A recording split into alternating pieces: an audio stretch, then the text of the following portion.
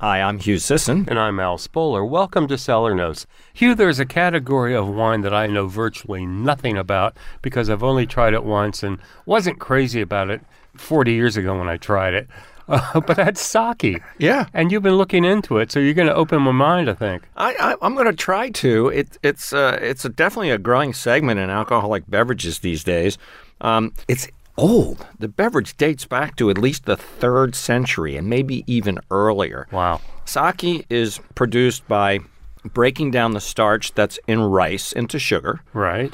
And simultaneously fermenting the sugar into alcohol. This differentiates it from beer, where the grain starch conversion and the fermentation are completely separate processes. Mm-hmm. So sake can be divided into 2 main levels. You've got standard sake called futsushu and premium sake called tokutai meisoshu. And if I apologize up front because I'm sure I butchered those pronunciations.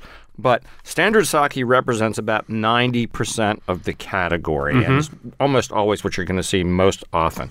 Premium sake represents about 10%, and I'm only going to be talking about the premium sake. Okay. At the risk of oversimplification, what makes sake premium is the amount of polishing of the rice. So in effect, in premium sake, at least 50% of the rice, the exterior where all the impurities would be, is buffed or polished away, leaving a very, very pure starch in the center, which is used for making the premium sake. So that's why the price goes up, because you're wasting half the grain.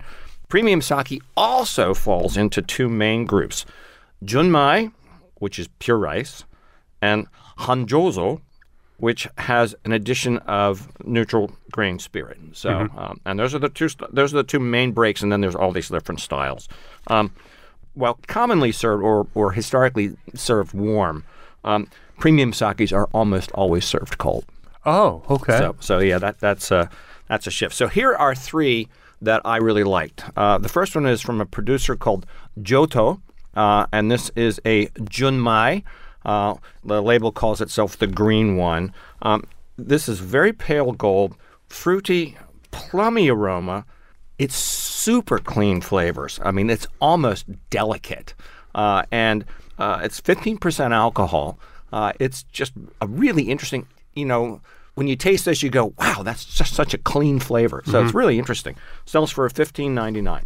Now, moving way up the chart there is another one by the same producer, and this is called Daijinjo, and this is pale in color, almost colorless, but a really cool nose of sort of apple and sage. I just could see doing this with a lot of different, savory foods. Full flavored, remarkably complex. This one goes up to $26.99 in price.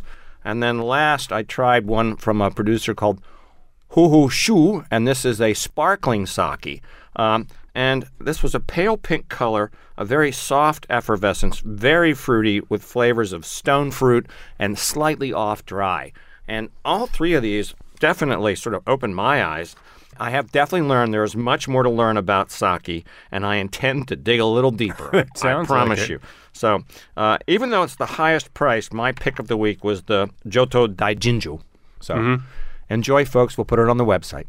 I'm Al Spoler. And I'm Hugh Sisson. You've been listening to Cellar Notes, produced by Bob White for 88.1 WYPR, your NPR news station.